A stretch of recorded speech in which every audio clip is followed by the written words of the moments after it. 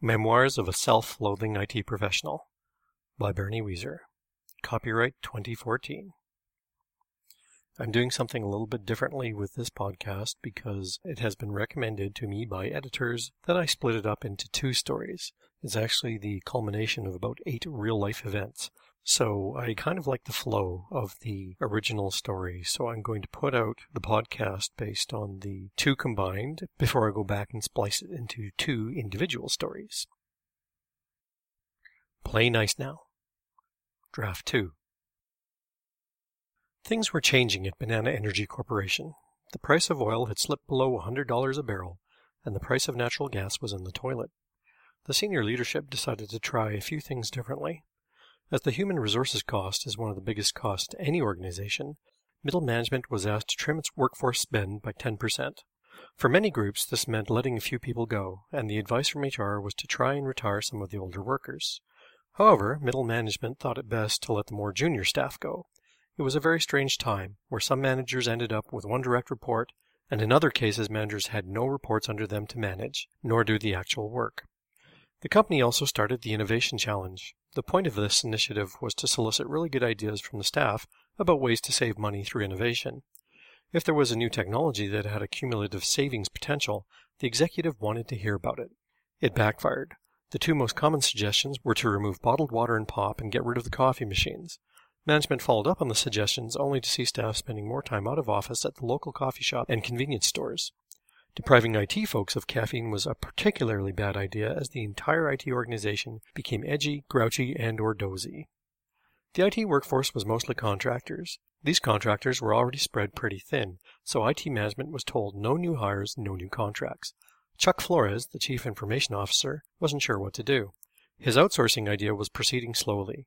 He had offered up a few big pilot projects to an umbrella service provider only to have them fail miserably. So he did the next best thing. He told IT middle management to ask all of their contractors to take a 10% pay cut. Few of us complained publicly because the job market was depressed. Those that did complain saw a 100% reduction in hours. When your contract says you get paid by the hour, eliminating hours is a novel way to get out of a contract without breaking it. Banana's regional offices had their own idea of how to fix the IT problem. Decentralize most of the IT functions. Many of the regions had their own IT staff anyway, so this was a convenient way to keep the on-the-ground local IT staff while obviating the corporate staff. Chuck and his leadership fought the idea vigorously. It was a hard fight because home office wasn't the group pulling product out of the ground to make money. They were a pure cash burn. In the end, Chuck won, and it started a new dawn of centralization. Redundant IT systems became the focus for elimination, but so did a cast of workers, the developers that built in-house applications and/or productivity solutions. Directive 182 went into effect. Thou shalt buy before partner, partner before build. Building software was a last resort. This was in line with a previous conversation with Chuck when he said that software development was not a core competency. The busiest, most productive, and most respected group in the IT department was obliterated, the aptly named Productivity Group. These were the experts on Microsoft Office desktop tools, the guys and gals that built enhanced spreadsheets and databases directly for business clients that ran on the client's own desktops. The Productivity Group's work was too small to fit into projects, so it went away along with the general and administrative budgets. Not everything was dire. Though many managers started to select big vendor one-stop shop solutions, a few bigger development projects also started where there were no vendor offerings. I didn't understand the big system think, because big systems also had big price tags, and spending more to tighten the belt just seemed crazy, especially when you needed those specialized human resources to keep the machinery running.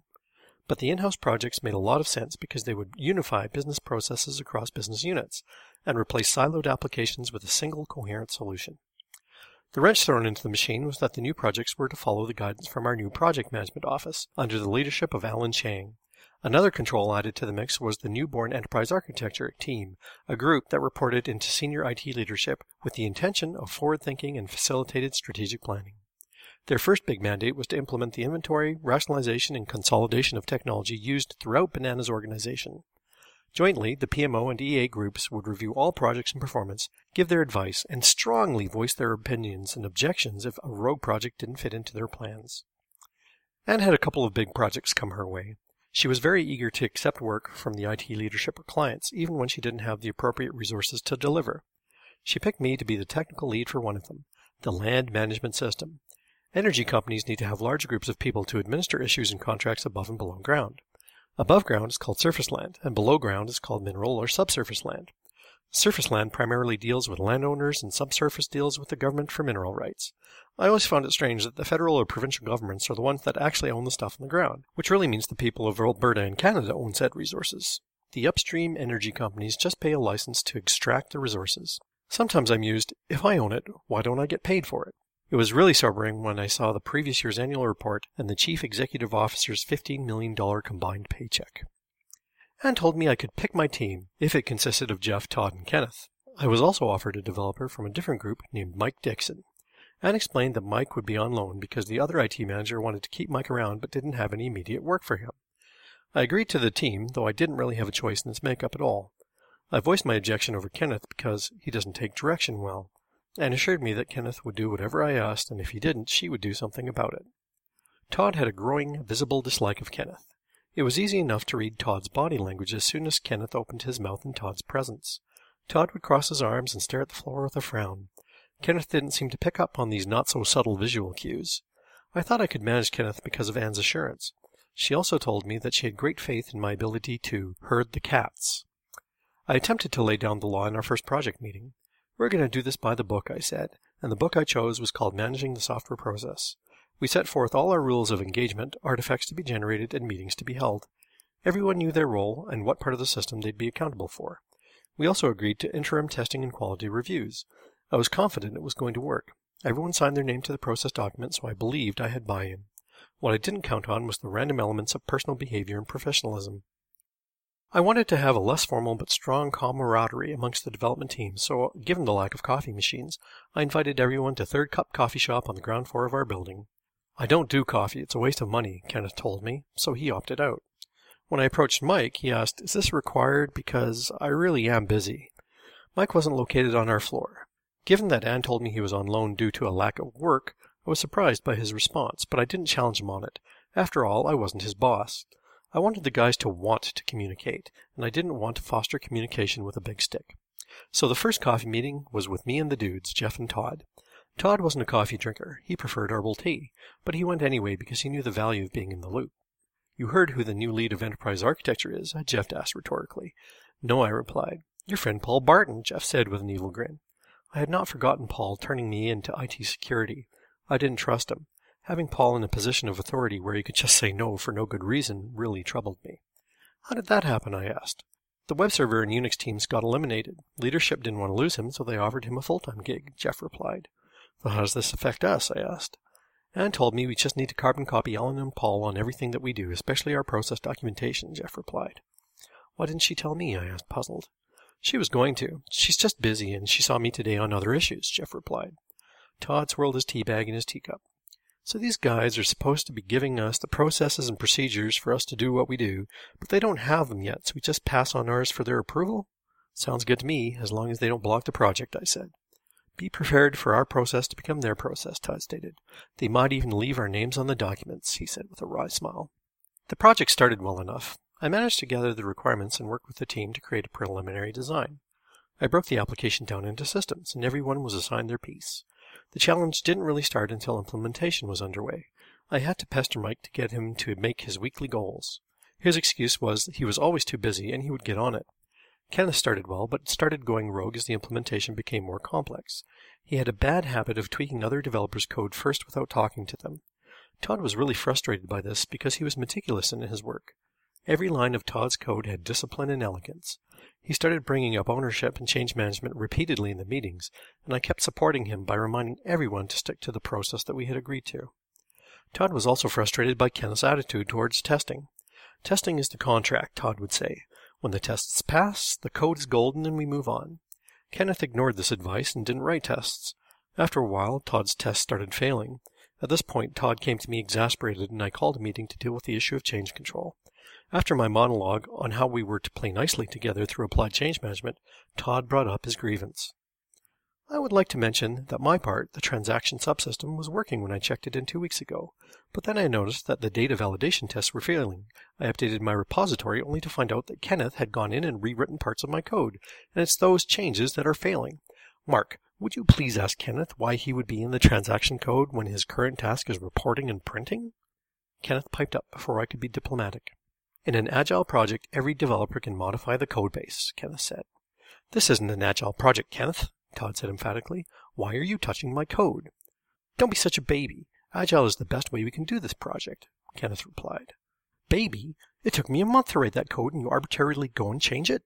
Even if we were following Agile, that we are not, you should have run the tests to prove that your changes didn't fundamentally change the functionality.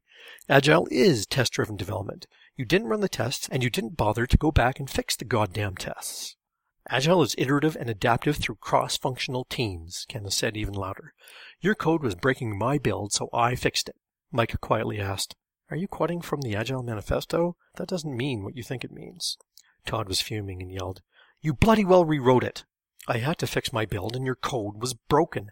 Maybe you just don't understand what I did, Kenneth snarled. It wasn't broken. It was broken because you didn't do a full update from version control, Kenneth, Todd fired back. The code went through a full build and test. All you had to do was refresh all and run the tests. I shouldn't have to waste my time on that, Kenneth said even louder. Oh my God, you are such an asshole, Todd exclaimed. Just because you talk louder and more often than anyone else doesn't mean that you're right. What do you even know about programming? My dog is a better programmer than you, Kenneth shouted. It was at that point that Todd stood up, grabbed his chair, and threw it across the table in Kenneth's direction. Kenneth jumped up, but the chair slid by him off the table and into the wall, taking out a fine chunk of alabaster. Gentlemen, please, Jeff implored, also now on his feet and motioning for calm with his hands. Wow, Mike said, sitting up with a straight and shocked, wide-eyed look on his face. I did not see that coming. Okay, just sit down, I said with extreme authority and finger-pointing. Everyone sat down and just looked into the table as if they wanted to crawl underneath it. I waited a few moments, half expecting security to come through the door and throw us all out. When it felt safe, I said, I think we've done enough damage for one day. Meeting is done. Todd, please stay here. Kenneth was the first out. I worried he would run straight to Anne's office. Jeff was the last one out, and he closed the door behind him. We just did $20,000 of damage to the ivory tower, I said, looking at Todd. Usually you're so sedate. Todd got up and went to the wall to examine it. Sorry, that guy just pisses me off. He's been screwing with the code base for weeks. It's like he's intentionally sabotaging the project.